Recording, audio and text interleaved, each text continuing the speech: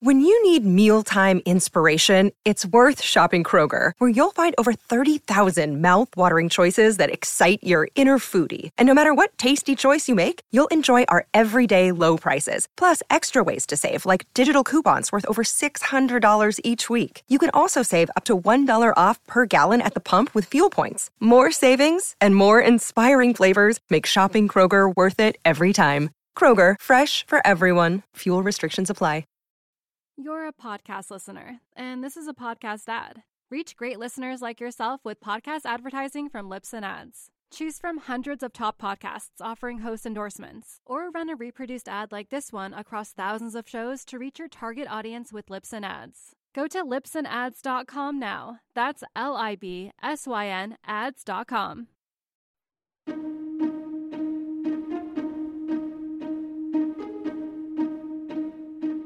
Hello and welcome to the show. If you're listening for the first time, I'm Vas Christodoulou, How To Academy's Deputy Director, and this is the How To Academy podcast, the series where we meet the most exciting thinkers in global culture and take a deep dive into their lives and ideas. When Canadian ecologist Suzanne Simard discovered how trees communicate through fungal networks, her findings were dismissed and ridiculed. But today, she is world-renowned for transforming our understanding of the lives of forests. She was the inspiration for one of the protagonists in Richard Powers' magnificent novel, The Overstory. You can hear more about that in our interview with him a couple of months back. And Amy Adams is set to play her in a forthcoming movie of her life. Suzanne has just published a memoir called Finding the Mother Tree. And on a trip to the UK a couple of weeks back, she joined author and traveller Sophie Roberts to tell her story live on stage. The event was hosted in partnership with The Conduit, a collaborative community dedicated to creating a just, prosperous and sustainable future. They are doing fantastic work and I urge you to check them out. Here are Sophie and Suzanne. I would like to start by asking you to draw a picture of your home, of that forest where your roots begin. Yeah, so imagine the west coast of British Columbia with this huge Pacific Ocean that's it's very tumultuous. It sweeps across the continent and hits a whole bunch of mountains. And those mountains are the Western Cordilleran of North America. And where I'm from, British Columbia, is the most mountainous part. And that weather slams into those mountains, rises up, and rains like crazy. And that rain feeds these absolutely magnificent forests. These are the West Coast rainforests. They're some of the most magnificent forests of the world. They're equally as precious as the Amazon and the Congo. I know you've written about the Congo. They're as precious as the Indonesian rainforests because they're so diverse and they're so productive. And you can imagine, and probably many of you have been there, these trees that live to thousands of years old. They can be 2,000 years old, 3,000 years old easily when they reach their old age. And there's many species entwined together. The understory is full of massive logs that go to the height of this ceiling. And creatures live in and on and inside these logs. They're such an essential part. And they are the elders of the forest that have gone on. They're into the next generation. So just imagine this forest that is just enormous and beyond most of our imaginations. Even when I get into these immense forests, I'm just awestruck. And that is where I grew up. And it is quite an amazing journey she takes us on in this book because it's the landscape of your childhood. And there are so many exquisite images of you collecting huckleberries with your brother, kind of digging right into that, the riding horses, camping in the woods, collecting your father's stories, your grandmother's stories. I'd like you to take us a little deeper into that and tell us about how those trees are woven with your family history. Yeah, so my family moved across Canada from Quebec and into British Columbia in the late 1800s. And they were loggers in Quebec. And they carried on that trade in these rainforests of British Columbia. And so they lived right deep in the rainforest. And they had huge horses, actually not that many, 2 massive horses, and they had to be large enough. So they were about 3,000 pounds, just imagining the size of these horses, so that they could haul these massive logs. And so they set up this family operation just by trial and error in these mountains, made all of the tools by hand, fed their horses by hand using straw that they pulled in from the neighboring towns. The initial road was a wagon road, and my grandfather and my great-grandfather built flumes along the sides of the mountains where they were logging these massive trees with these horses and pulled these logs to these flumes and then sent them down into this big lake called Maple Lake, which is where I spent a lot of my childhood on that lake.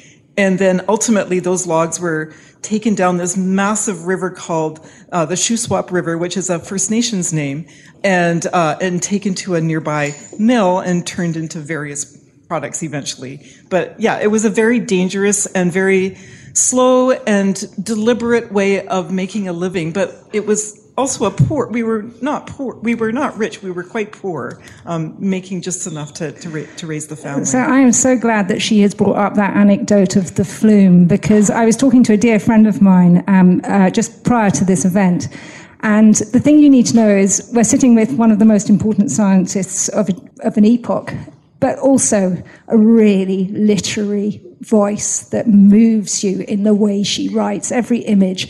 And that image of this huge timber falling. I'm just going to read you 3 sentences, if I may.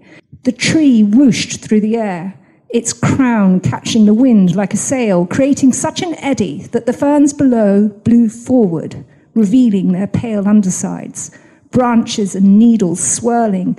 In seconds, the tree landed with a deafening thud, the ground shuddering, limbs cracking like bones breaking, a nest of birds catching a draft and floating to the earth in a cloud of feathers. I just think you write like a dream. And I was so glad, because this friend of mine before, he pulled out those 3 sentences, said, look at this. Anyway, your grandfather, great-grandfather, some very powerful influences. The gentleman that was missing a finger and missing an ear. Grandpa? My grandfather, yeah. And my uncles, they all were missing fingers. What did he teach you about the forest that you brought through to your professional life? So much, and I don't think that I really realized it as a kid how much I was learning just following him around. But he was a Frenchman. He'd been through, as a logger, had many accidents. In fact, he was quite accident prone.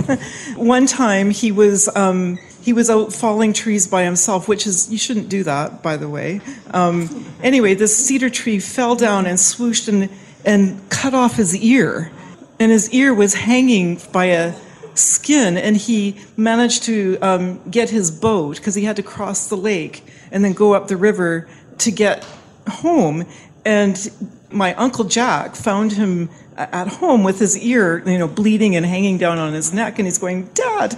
And he took him to the hospital, with this one piece of skin hanging down, and somehow the doctors sewed it back on. And so he had an ear, but it was kind of awkward. Another time, he was out logging, and the tree fell on his back, and he broke his back. And so when I knew him as a child, he walked like this. So he was, but he was still a logger, like just hunched over. And so I would follow him around, and he would, to him the forest was his family, right? He knew all the trees. He made little trails through the forest. With his pickaxe, everything was by hand. And when they were logging, he would pick out that one, like in a room like this, he'd pick out that one tree, and that would be the tree for the week that the loggers would go and cut that tree down, and then, of course, his horses would haul it to the flume. So it was very, very slow and deliberate. There's one picture in the book. The book has various family heirloom images in it, and there's one with these gentlemen standing on kind of steps stuck into the tree.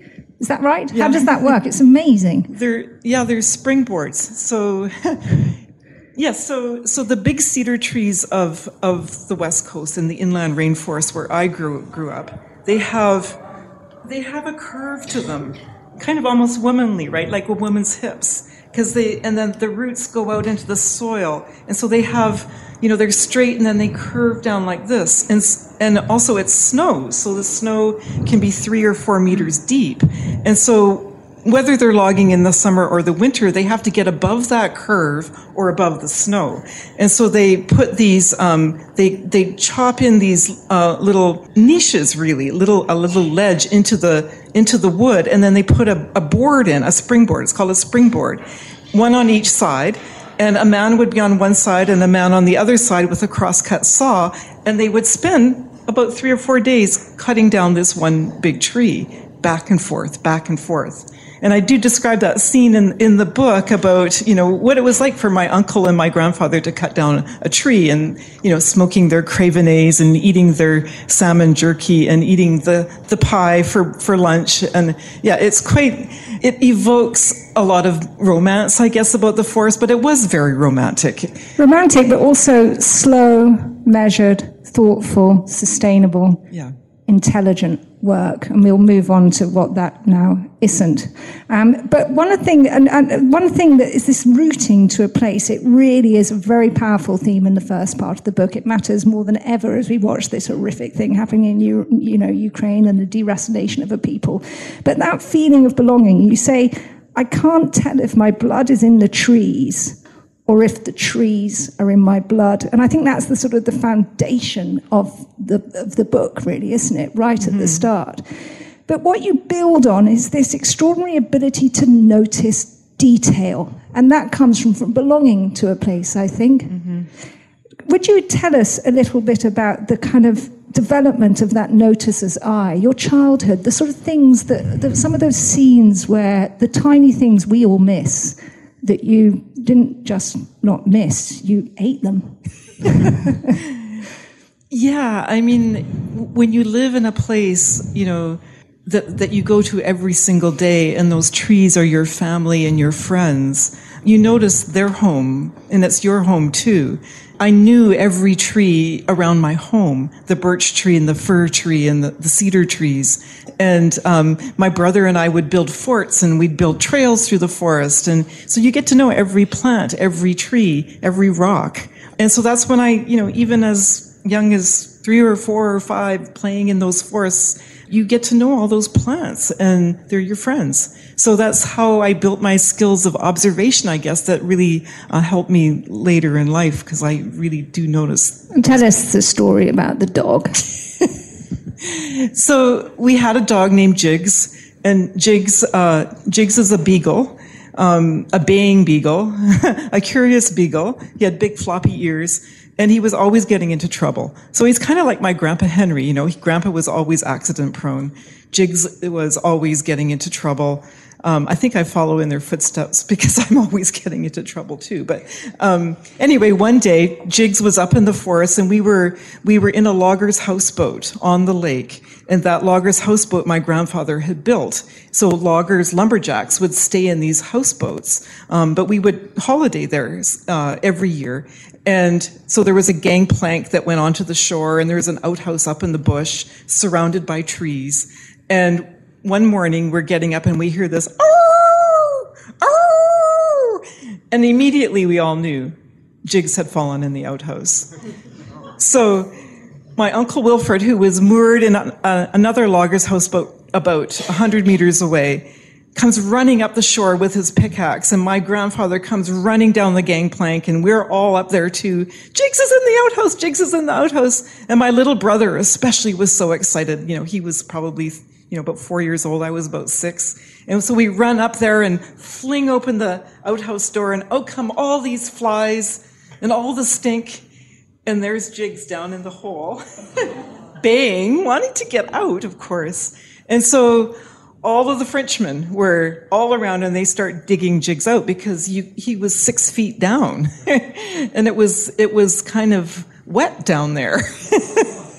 And so they started digging from the sides, and they dug and dug, and I just was fascinated. So I watched, as they went through the roots and then the layers of the soil. And when you're watching something so dramatic, you start noticing things like the soil is actually like a layer cake when you actually start watching it. There's like a dark layer and then a white layer and then a yellow layer in these forests and then a red layer, as red as a beating heart. And down at the bottom of that red beating heart was Jiggs. And it took probably a few hours, and we finally got down to Jiggs, and we're trying to pull him out by his paws and had to dig further and further. And then my uncle and grandfather pulled him out, covered in toilet paper. And off, I took Jiggs down to the lake and we went for a swim. But that incident was a moment where you were going right into these networks in the earth. And it is, I don't know how many of you know that wonderful book by James Wood, The Art of Fiction. He talks about you've got to be a good noticer of things to be a great writer. And this is the extraordinary thing with Suzanne, because she is that literary thing of being a great noticer of things, but paired with science. And this is where the book kind of comes alive in this very, very original space. And the linking between this lockstep between family and your scientific discoveries, which we will move on to. I just want everybody to really feel the roots that Suzanne has in the forest and makes so powerful the sense of place in that early part of the book. But I would like to ask you about some of the relationships with family that you weave with those interconnections in the forest societies. Your sister, your parents, your friend, your ex-husband, your kids, your partner. Not one of those relationships is stronger or lesser than another. You treat them with equal respect and compassion. She says in the acknowledgements, this is a love song to your family, and you do that so kindly. But what I would like to ask you is one relationship which really sticks like a burr, and it's your brother, Kelly, the rodeo cowboy. Mm-hmm.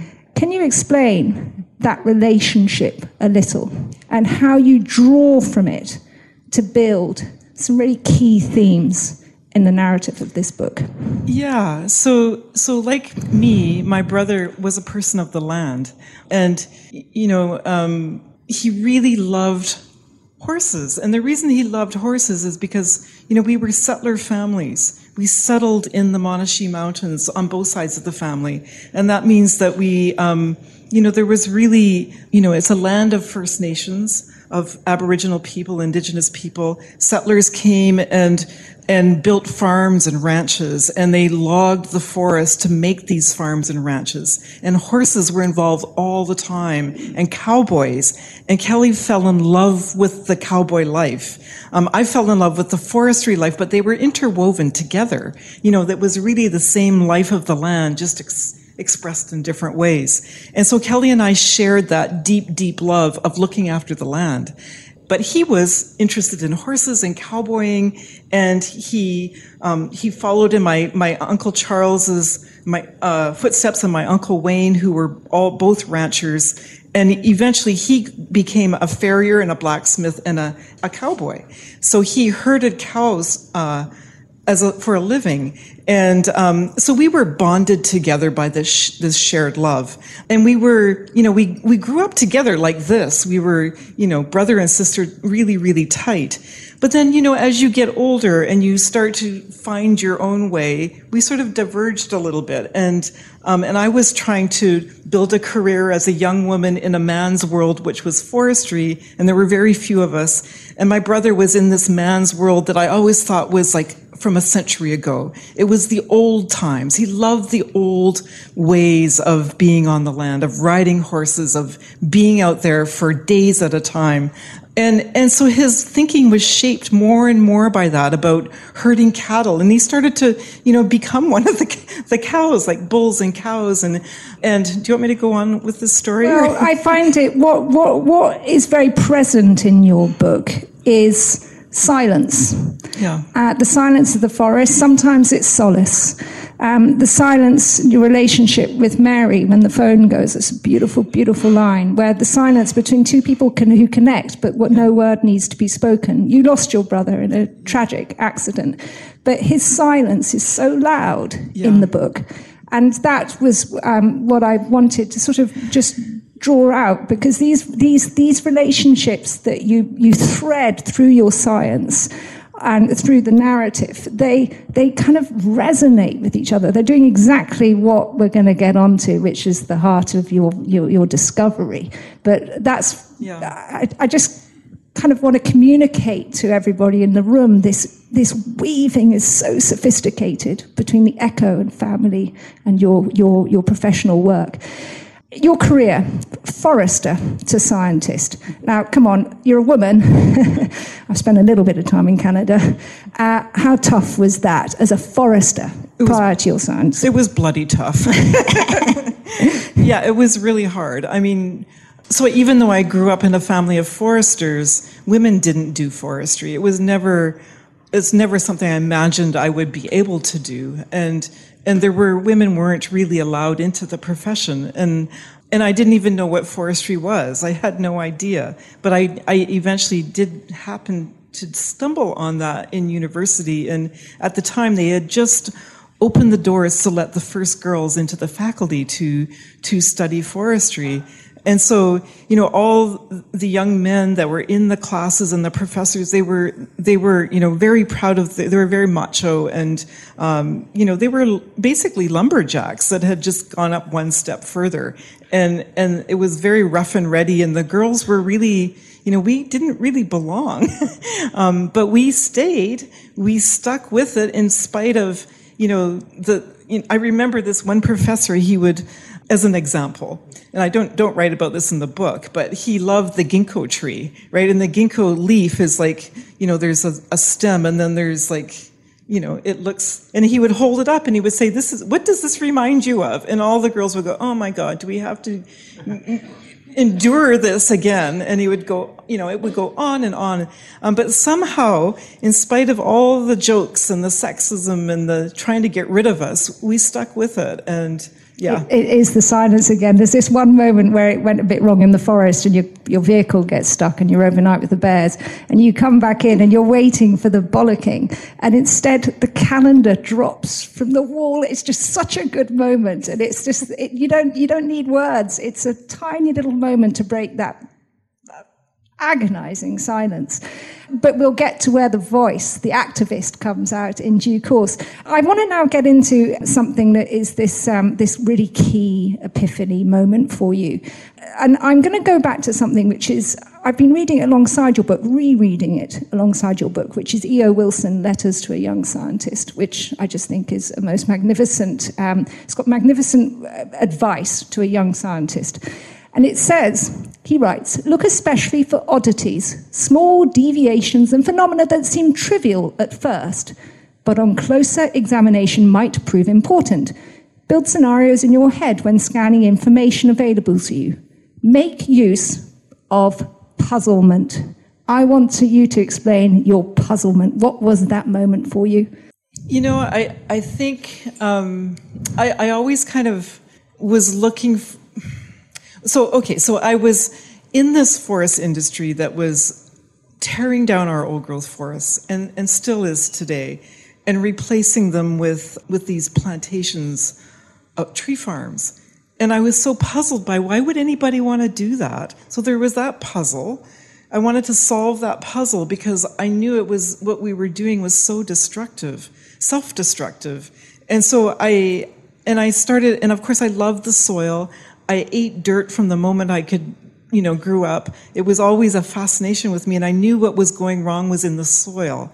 And so I started looking at those details of the soil, like I described those layers. I also noticed things like, there's all these creatures that live in the soil. They make holes. They run along roots. There are fungi that run through the soil and form threads like gauze. And there are creatures living on and in them. And it's fascinating. And I started to look at those details and realize that what we were doing is we were ripping that whole society, that organized system apart. And that was where my curiosity led me, is what is it that we're ripping apart? We don't even know what we're ripping apart. And so that was where I went into my discovery, is to try to figure out what that thing was. So can you tell us about the magical dance between the paper birch and the Douglas fir and that experiment? Yeah. So So just going back to what the foresters were doing was taking these complex, diverse, beautiful ecosystems and simplifying them down to, say, Douglas fir. And Douglas fir or pine or spruce was earning people huge amounts of money, massive amounts of money in cutting these magical forests down. And so they were planted back with the idea that if we can just get rid of all those other species and just have Douglas fir, just think how rich we'll be. I mean, it really was that simple. And so foresters were putting back magnificent mixed forests with Douglas fir and spraying with herbicides, species like birch, and weeding out the cedars. And really the diversity was just ending up in these big burn piles that would be burned up. And that was making the forest sick. And so I started to look at, what if, you left the birch? Maybe the forest won't be so sick. Maybe the birds will be there. Maybe the squirrels will come back. And so I started to look at, and I realized too, in looking at the natural patterns, that the firs were healthier when the birches were there and the cedars were there. And so I started looking below ground at these linkages, and I thought, oh my God, I eventually learned that they were linked together in this fungal network, this gauze that underlays the forest floor, and that they're connected. And I started labeling them with isotopes, which was always a fascination of mine. What if I followed where things went from tree to tree, and I learned how to use carbon-14 and carbon-13 and N15, all these different isotopes you can use as tracers. And I remember going to my PhD advisor and saying, what if we did this? And he said, that would be really hard to do. But I did it, and I saw where it went, and it turns out that Douglas fir and paper birch were trading carbon back and forth between each other.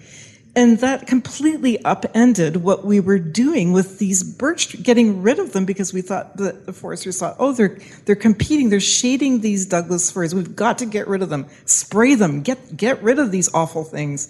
But it turns out that the more they shaded the Douglas fir, the more carbon they sent to the Douglas fir. And so it kept Douglas fir in the ecosystem, and that they were in a dance that maintained diversity of the forest. You're a podcast listener, and this is a podcast ad. Reach great listeners like yourself with podcast advertising from Libsyn Ads. Choose from hundreds of top podcasts offering host endorsements, or run a reproduced ad like this one across thousands of shows to reach your target audience with Libsyn Ads. Go to libsynads.com now. That's LIBSYN ads.com. It's so exciting, the magical dance, because what you're saying is these things are cooperating, not competing. And that was heretical to the scientific community. Is that right? Yeah, it was. And another way to think of it is that they have this very complex relationship, right? They're communicating with each other in a myriad of ways. And yes, they compete for sure. The birch does shade Douglas fir. That's what we think of as competition. But at the same time, they're cooperating by sending them carbon and providing nitrogen through support of bacterial microbiofilms. It's this complex conversation. And so that was what I was unraveling, and I forget what the point of your question was. No.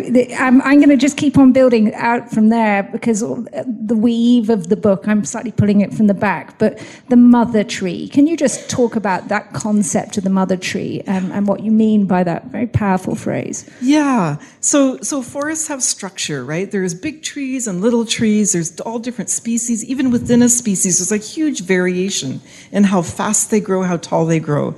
And so just like in this group of people, you all have different heights and characteristics and personalities. It's the same in forests. And so in what I did is that in trying to uncover what this network looked like, the fungal threads that link trees together, we actually dissected a forest that was a natural primary forest with all different ages by rolling back the forest floor and looking at all the fungal connections between the trees. And what we found is that everything was connected to everything else. All the trees were interconnected in multiple ways, right? If I was connected to you, I'd have like 100 linkages to you through all my different roots, and 100 to you, and 1,000 to you. And the bigger the tree is, the more linkages there is because there's more roots.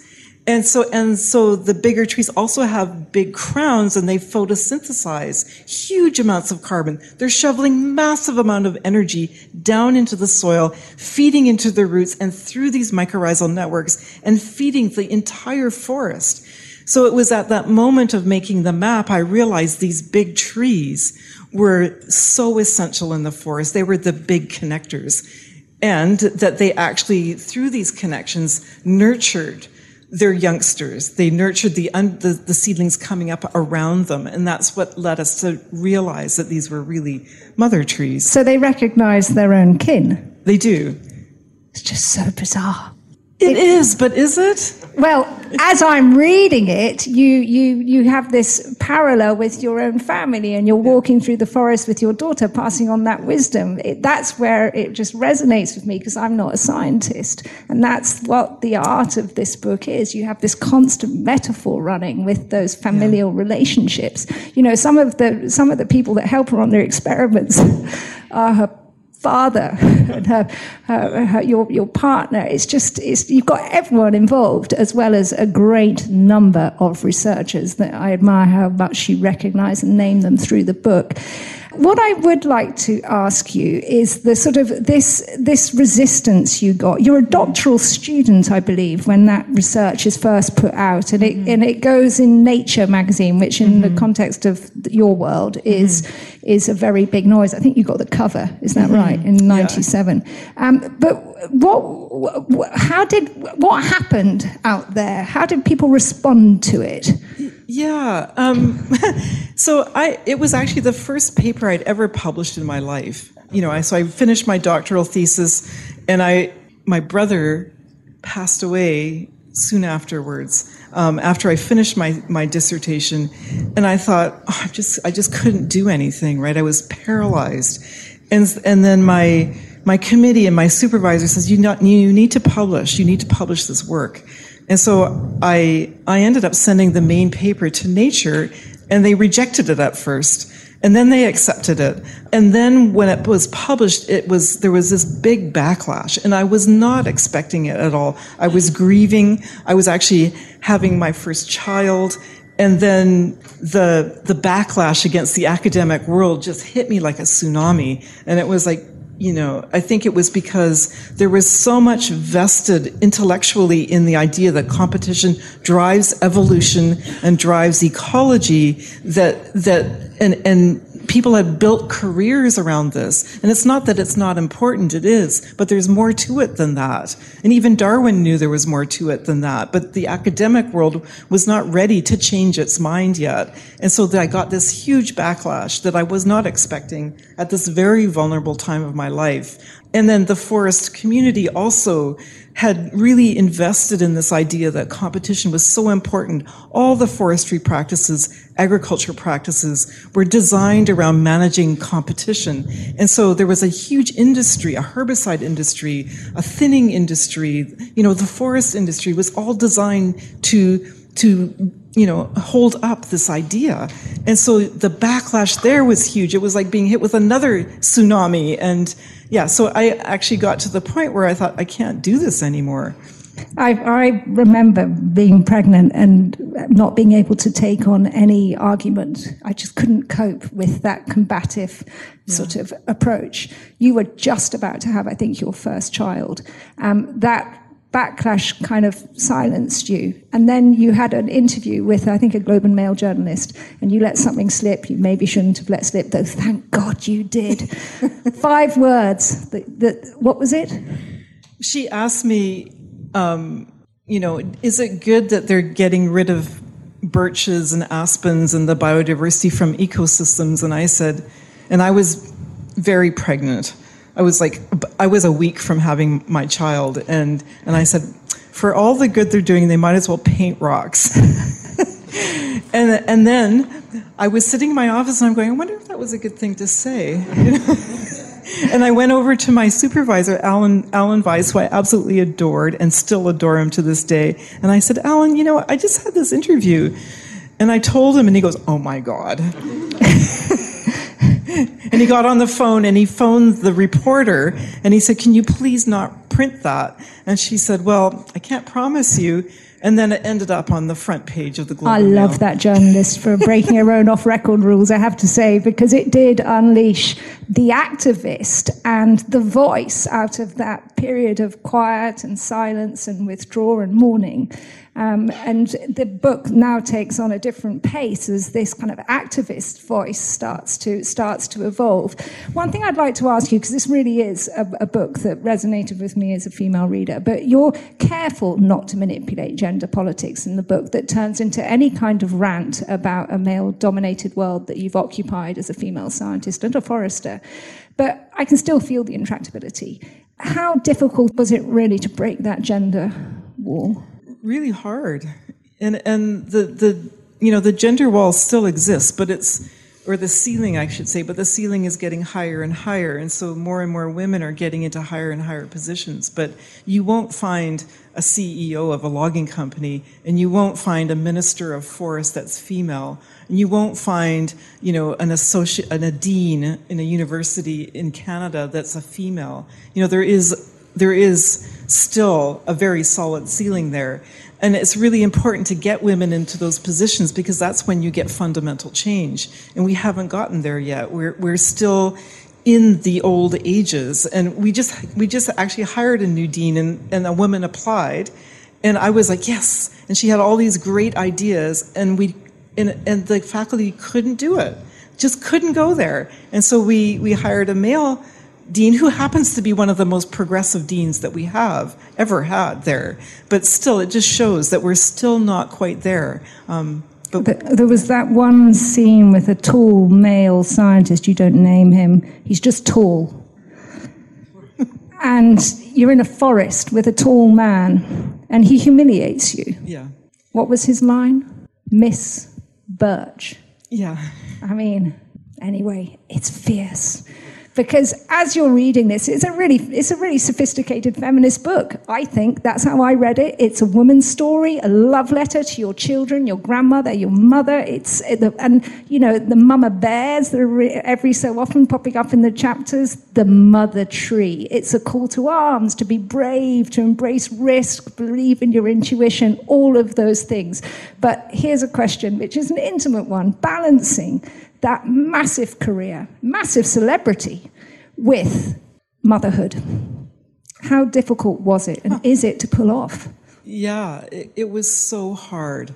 And I think I wanted to write about that because I wanted to reach out to women, especially, as a scientist in academia or in forestry or in the profession, you can see women just like, we can't even talk about it, right? We're so worried of losing our jobs and losing everything that we tried to gain, and being so like the first professor in my faculty was in 1990, right? That was only 20-30 years ago, and that woman is still there. And you can imagine what she had to go through to get there. And she is so stern. I mean, she's very, very lovely and beautiful person, but she will not let herself be emotional or, express her womanhood. And I really wanted to break that open a little bit for women, to allow us to be ourselves a little bit, to give us permission to be ourselves and bring our full selves to the table, to the science, because it really is important that we see, because we see things a little bit differently, and we need that full picture. The forest needs that full picture. So yeah, it was really a goal of mine to try and express that, but not so on the nose. Well, you do. I mean, you describe also in very practical terms these 9-hour commutes between your academic life and your private life, and huge. And there's one where you're looking forward to the sabbatical to be with your daughters in a more complete way. And you say, until that magical year, I'd spirit across the mountains each weekend to reabsorb their lives, my motherhood, like time-lapse photography. So beautiful. That's why I love this book. It's so beautiful. It's so moving. Thank you. It really is. I've got to be conscious of time. We've got questions. Okay, so I need to just slightly move on a little bit. The other place where I feel the female strand is in the strong theme of healing. You get cancer, and a particular group of people hold you and teach you. And it resonates also with your science. Can you talk through that a little for us? Yeah, cancer is a very scary thing. Any life-threatening disease is terrifying, and it's not something you want to go through alone. I mean, we are individuals, and we are born alone, I guess. We live alone, we die alone, but that's not totally true. We are a collective. We are shaped by, we are our relationships with each other. And even though I felt alone in that diagnosis of cancer, what I did is I connected with the other women going through chemotherapy, and we formed a group, a network, and we still are. It's been 10 years, and I mean, there's a text on my phone right now from a couple of them saying, "How's it going over there? We're so close." And it turns out that closeness, that connection, is a strong healing aspect of recovering from illness like cancer. And it's the same in forests. One of the things I went on to discover with my students is that when old trees or even young trees are injured or ill, that they send messages back and forth to their neighbors, and the neighbors get those messages. It's actually a chemical, they're defense enzymes that transmit through these mycorrhizal networks that then are picked up by the neighboring trees, which then they get that message, they upregulate their RNA, and they start developing, or they start manufacturing defense enzymes, or they're encoded to produce more of these defense enzymes, and then those plants can defend themselves against the enemy that they've been warned about by their neighbor, their mother tree, or their child in the forest. And then when in our experiments, we challenged those upregulated trees with that disease again, and they were resistant. And we found out that not only was that seedling resistant, but the next generation from its offspring were resistant, and their offspring were resistant. So it carried on through the generations, these messages. So that connection in forests, it's the same in humans, and that is why I think I and my cancer buddies, we're all alive, we're all fine, we all made it through, and that was one of the key things is our connection. It's the phrase you use, we're built for recovery. Yeah. And ultimately, I find this book very life-affirming. I find it very optimistic. But the state of our forests is not. How do you balance those two things? Because I feel your optimism and your compassion wanting to win, but in reality, where do you think our forests are going? The great thing about forests is that they're regenerative, and these healing networks, they're real, they self-organized to regenerate. And yes, our forests are in trouble, and, thanks to us. So for a number of reasons. So we're still cutting down primary forests. We're still cutting down old growth forests to do things like make cardboard and toilet paper, which is ridiculous, right? Why would you take a beautiful 2,000-year-old tree and turn it into an Amazon package that you can send halfway around the world? It's crazy, but we're doing that.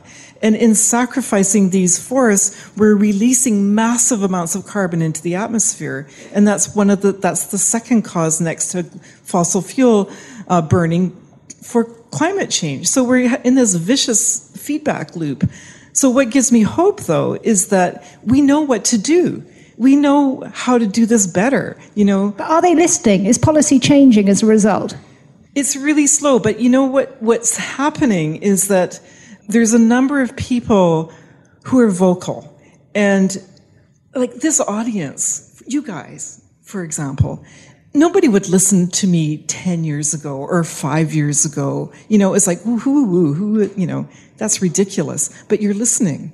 You care, right? And that is where the movement happens. There's a movement happening. And that movement is making the governments and making the companies to wake up, and they're starting to listen too. So in Canada, we do nothing but clear cutting, but I was just talking to one of the main foresters in British Columbia, and they said, we're not going to clear cut anymore. We're going to leave the old mother trees. That's a massive change, right? I've never seen a change like that in an instant like that. And it's because the public is pressuring governments to do a better job because we're scared, right? And we want a future, and we want our kids to be able to live their lives and have healthy, fruitful lives. So it's really up to all of us to listen and move, act. But we're also animals that need stories. Stories are the thing that endures and persuades. And just before we turn to the floor for some questions, I'm fascinated about the process of writing, because half of your life is in academia with all its complex thinking, terminology, dryness, dare I say. And then this other side of you, your soul is in the forest, and in my mind, in poetry. How do you flip between those two things? How was that process of writing this book? You know, I wanted to be a writer when I was a kid, and I had a little bit of a talent for it. Although, you know, I went down the practical side because I needed a job. My mom always says, you've got to have a job. And so I went into forestry because I could get a job, and I didn't think I could as a writer. And so I had that in me, but then I became a scientist, and when you write science, it's like writing a recipe book.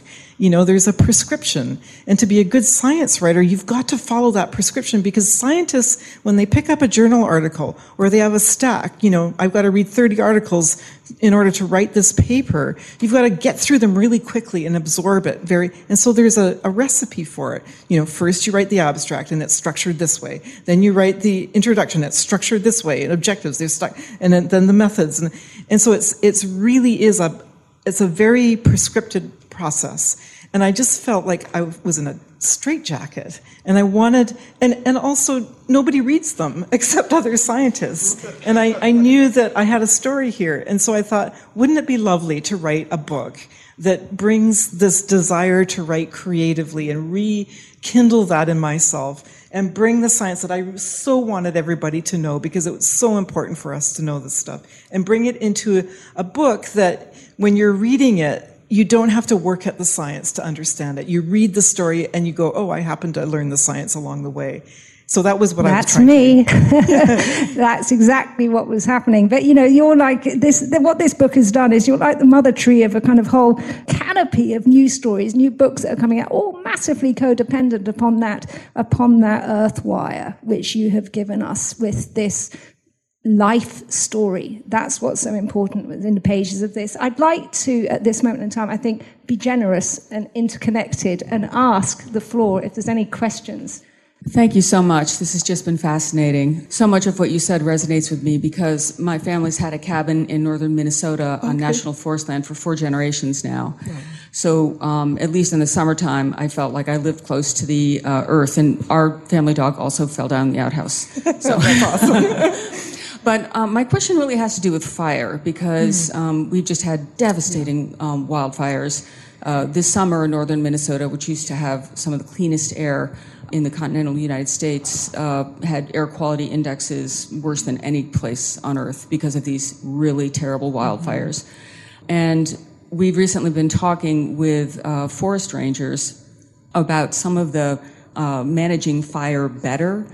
So for 100 years, we've just had this policy of fire suppression, and now there's all this fuel on the ground, and that combined with record droughts leads to these crazy fires. Yeah. Well, the Native American population, they used to do deliberate fire setting every 5 years or so to sort of clear the understory and make farms with combined plants. And they had these practices that meant that you didn't have these out-of-control fires. Yeah. And I guess I'm wondering whether there's any talk about adopting sort of good fire practices in Canada, whether you see there's any way forward with that. It's a huge conversation in North America. And I mean, it should be, it probably is around the world, but you're right. Like the suppression of fire, it has caused massive fuel buildups, which, you know, with all that fuel and the heat and also the heat creating more ignition sources, lightning, we've created this catastrophe.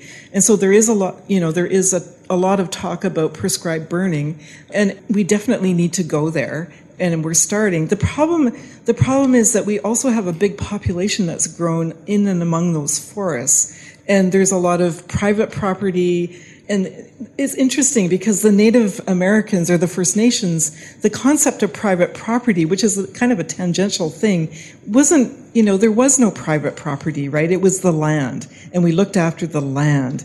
But now we've got private property and boundaries, and so those need to be respected. Otherwise, there'll be social chaos as people try to protect their chattels and their lives. And so that needs to be managed so that we don't have a social crisis. And so that means that we can't just do prescribed burning as, it has to be done extremely carefully to protect all those interests.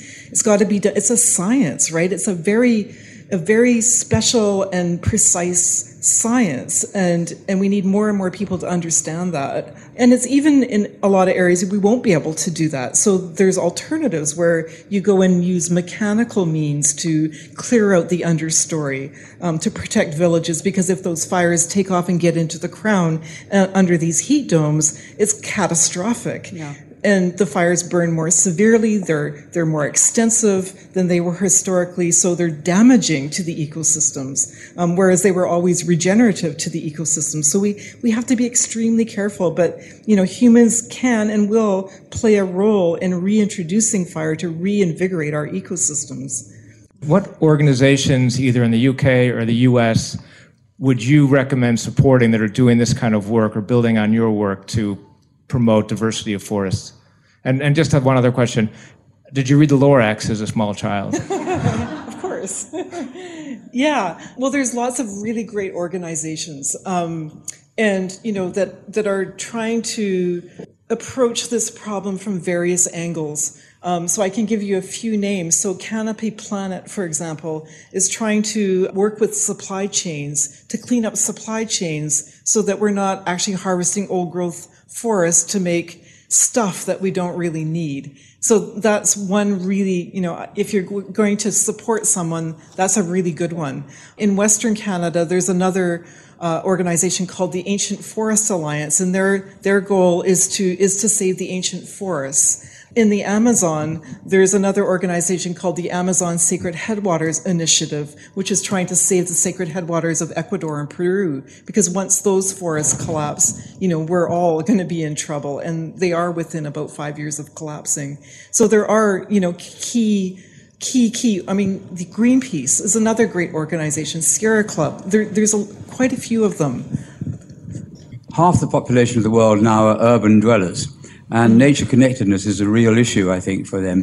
Do you have any advice for us, urban dwellers, and how we can reconnect with nature in an effective way? Yeah, I mean, the fact that you're here means that you are already, but lots of people aren't. And I think that, just spending time with a tree. I mean, really, it's like meditating, right? When you meditate, it's like you start doing it, your mind goes off in a million directions, and, you're thinking about all the stuff that you're not supposed to be, and then suddenly you get into that space, and you go, oh, I get it. It doesn't, once you get there,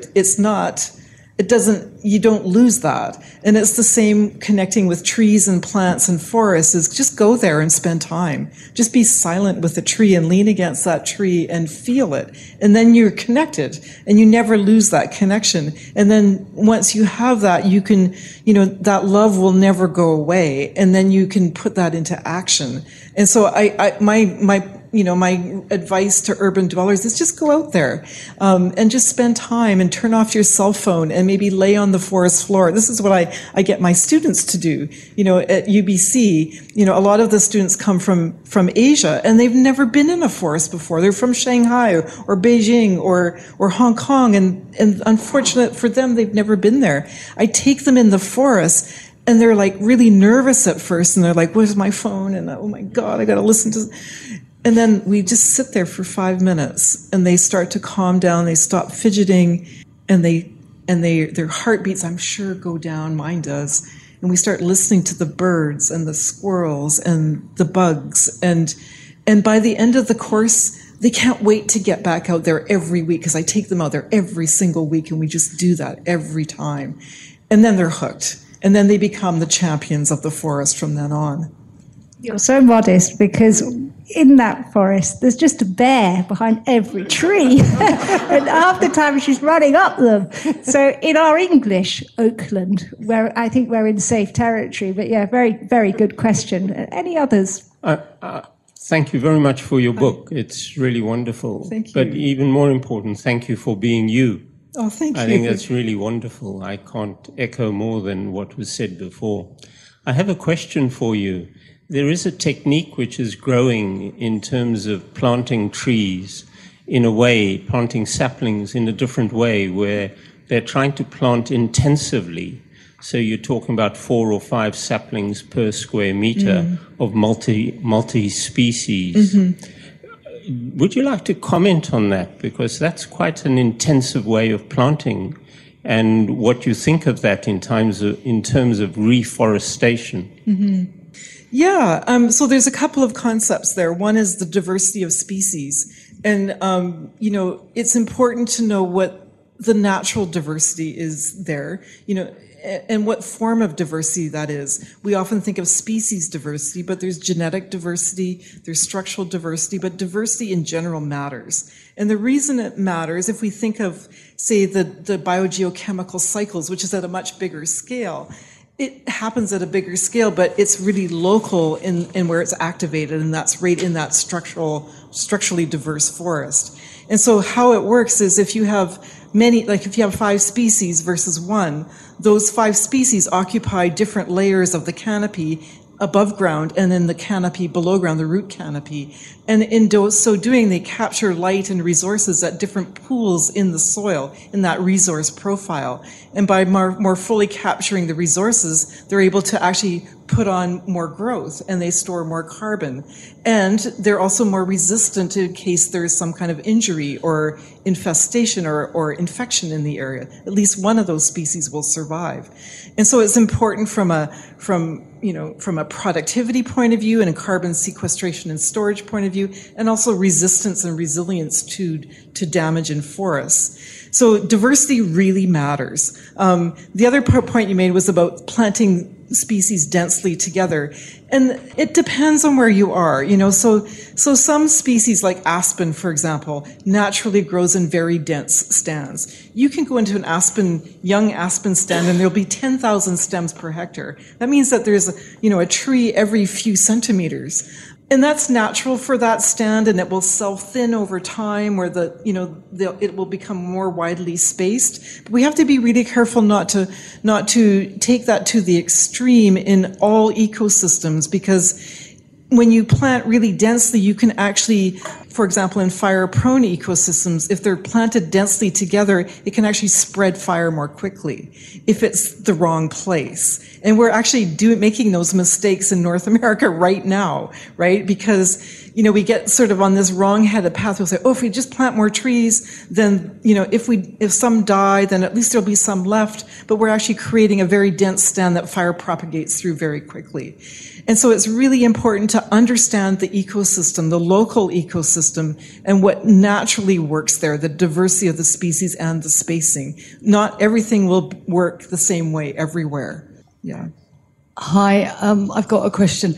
I was just wondering, you're talking about mother trees. Is there any possibility of a father tree? Oh, for sure. Yeah. And no disrespect to all the fathers out there. The reason I call them mother trees is just because of that regenerative aspect of the old trees nurturing their young. It's almost like it's a metaphor. In most tree species, the mothers and fathers are in the same tree. You'll have female cones and male cones right on the same tree. There are exceptions. The yew tree, for example, there's male and female trees. But the idea of the nurturing capacity of old trees is what I was trying to get at. So they can be, mothers and fathers in the same tree. And I'll just add one more point that, in our Aboriginal or indigenous cultures across the world, there's a recognition of mother trees and father trees and grandmother trees and grandfather trees. All those terms are used across cultures because these old trees have long been recognized to play such important roles in connecting the forest. It's been known for a long, long, long time. And the father of your children in the book, Doug, he's a huge presence of connectedness and nurture. with your two beautiful girls. So Yes. it all ties and resonates like this extraordinary fungal web. Have we got time for any more? One over here. Hi. I just want to, sorry, I'm in the dark. Oh, hi. It's very blinding, the light. I know, it's really hard. I just want to say once again, thank you so much. Your work has deeply impacted my work in a very bizarre way. I work on mega projects. I say this very carefully in this sort of room, which is like big infrastructure projects. But it's really influenced how I see the systems of people who work on those projects and how we need to change the way we work. And for me, I suppose this conversation about male, female, etc., I almost see it as a conversation more about something to do with finding our Indigenous souls or speaking to our Indigenous souls and the patterns of how regenerative work works. And I just sort of wonder about, is it that we need to reconnect to patterns of our lives or see it through a systems viewpoint rather than a male-female divide? Yeah, it's about connection, right? And I'd be interested to know about your project. Maybe we can talk about it afterwards. It sounds interesting, but not to get distracted, by that. But that the Indigenous part of it, it's how we see the world that's so important. My Indigenous colleagues, their whole way of seeing the world is that that it's to cultivate the world, to nurture it, to look after it, and there are cultural institutions that make sure that is carried on through the generations, and there's status in nations like chiefdoms, and that they have that responsibility, those obligations to look after the salmon and look after the bears and the wolves and look after the people. And if you slip up, you lose that status. And so it's in the culture, it's a worldview, and somehow we all have Indigenous roots, and we need to get back and remember that that's what it's about. It's not about exploiting our Mother Earth. It's about caring for our Mother Earth, and that is the worldview that we are all connected and we're interdependent. That is what we need to remember. Yeah. So thanks for that comment. I would like to say to you, you're just a gift. Your book is a gift. Your science is a gift. Your prose is a gift. So thank you for being so generous with that fierce intelligence and that compassion. Thank you, I think, from all of us. You're magnificent. This episode starred Suzanne Simard and the host was Sophie Roberts. It was produced by Esme Bright for How To Academy and Freddie Matthews for The Conduit. The series is made by me, Vas Christodoulou, and Dana Outcolt. Our editor is John Doughty. If we've whet your appetite for more groundbreaking conversations around science and nature, consider joining How To Plus, our digital subscription service. You can join all our live streams for free, access a video archive of hundreds of past events, and even listen to Everything on the Move in a members exclusive podcast. It's the digital subscription service for people who love big ideas. Find out more at howtoacademy.com. Until next time, thanks for listening.